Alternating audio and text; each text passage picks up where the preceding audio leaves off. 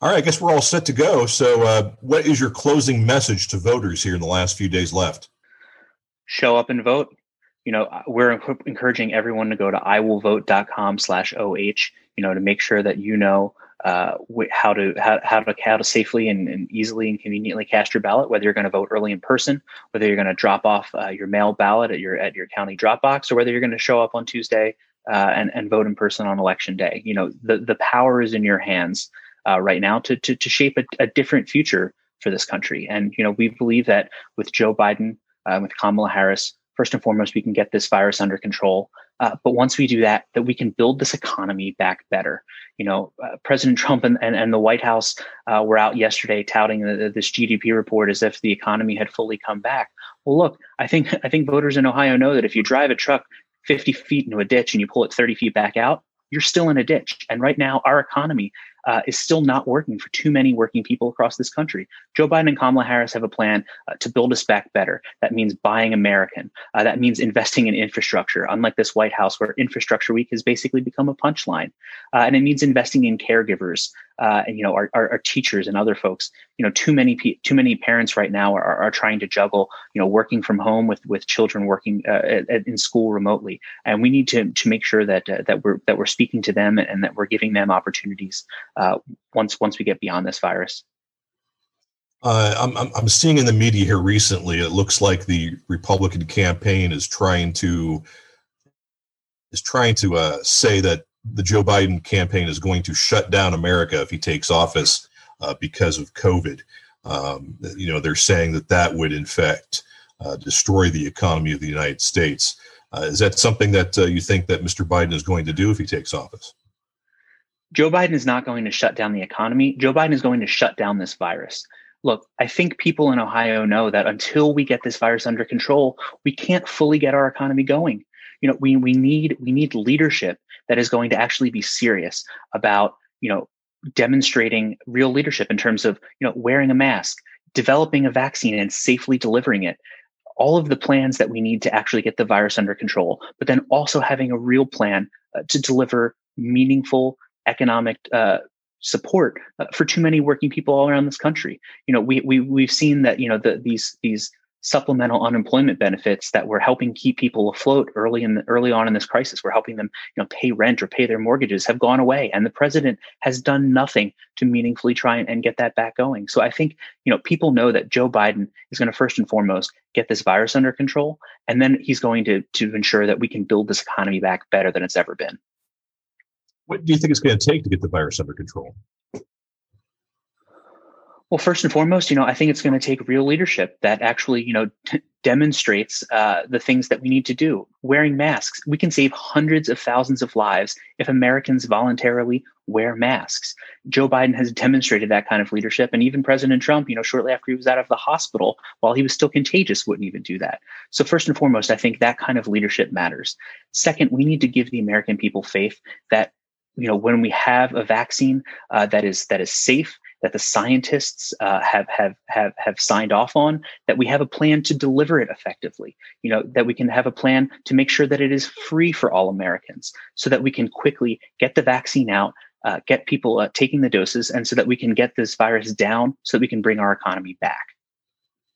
Well, it appears that both candidates have a realistic path to those 270 electoral votes. However, it does appear that Trump in particular has less margin for error in getting there. What do you think your must-win states are in this?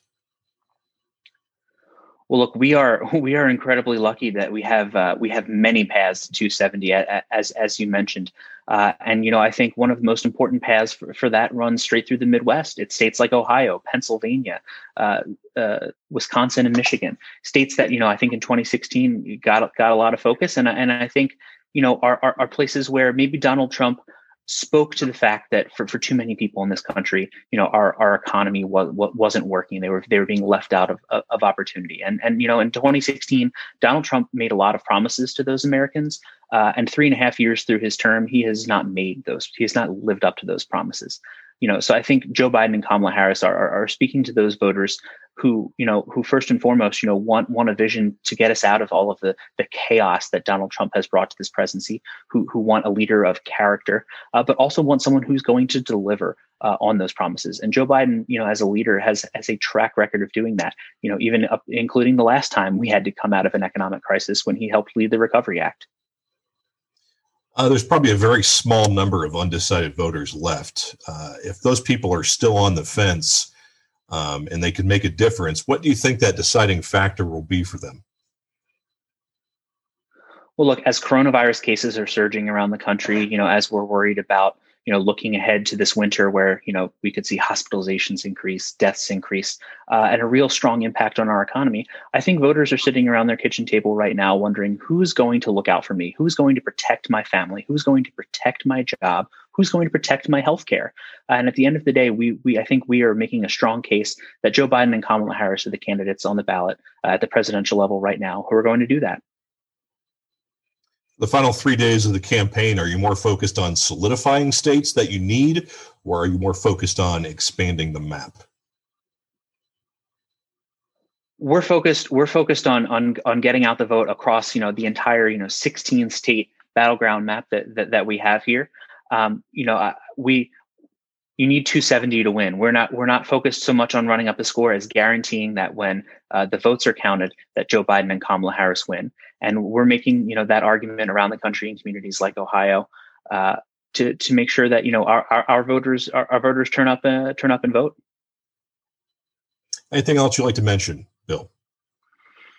I think the only other thing I would say is that, look, there are still many options available for Ohioans who want to show up and vote, whether you're dropping off your ballot at a drop box, whether you're voting early in person, or whether you're going to show up and vote on election day. You can go to iwillvote.com/OH and find all of the resources that you need to make sure that you can have your voice heard in this election.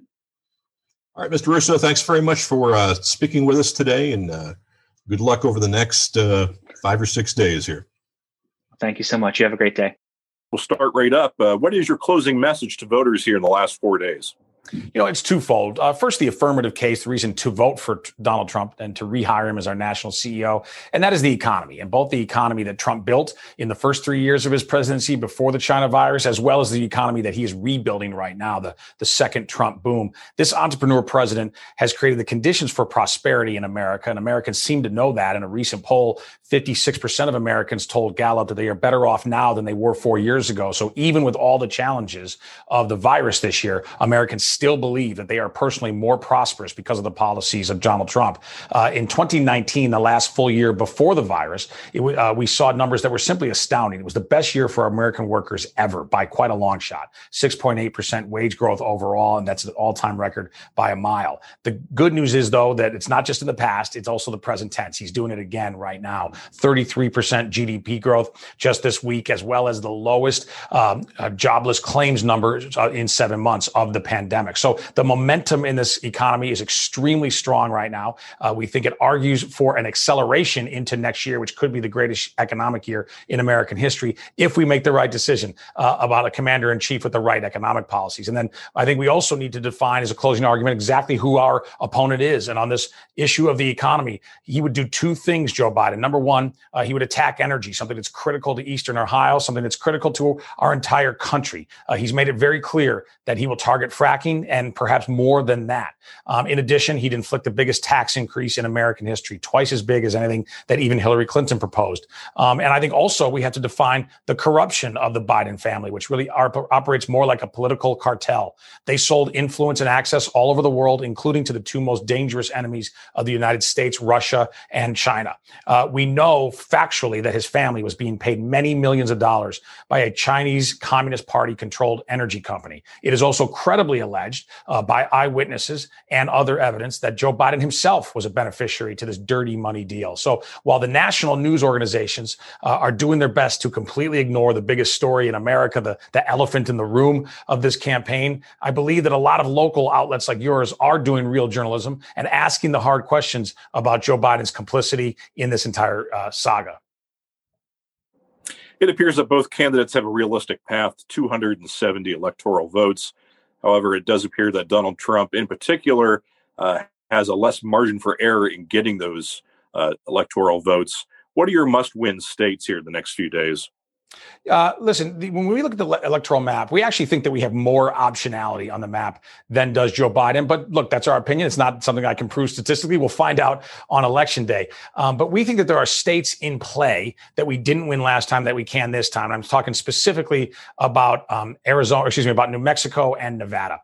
And I think the main reason that we have a shot at those states is because of how well we're doing with Hispanic voters. All of the polling out there, both public and private, shows that we've made market improvements in our Hispanic support. We did quite well among Hispanics in 2016, really shocked the world with the numbers we put up then. And we're doing substantially better now. And I think that's mainly, again, because of the economic record of President Trump. He's been particularly great for entrepreneurs, and Hispanics are statistically the most entrepreneurial demographic in America by quite a long shot, actually. We love to start up mom and pop operations that we hope become a lot bigger than that. Entrepreneurs appreciate this entrepreneur in the Oval Office, Donald Trump, particularly the way he has deregulated. He has gotten rid of stifling and overbearing regulations that make it very hard for small businesses to thrive in this country. And so I really think that there's a chance of us expanding the map. I believe we'll win all the states we won last time, plus perhaps those two due to Hispanics. And I also think we're competitive in Minnesota as far as a state that might flip our way. We nearly won Minnesota last time without putting any real effort into the state. A very different approach this time. We put a lot of time and resources, presidential visits into Minnesota. So look, we know we take nothing for granted. Not Ohio, not any state. We know we have to hustle and grind and earn the votes of every single American, and especially in these battleground states. So we take nothing for granted, but we are confident. We think the momentum is heading in our direction. You know, there still could be a very small number of undecided voters that could still be on the fence. What do you think the deciding factor for them will be?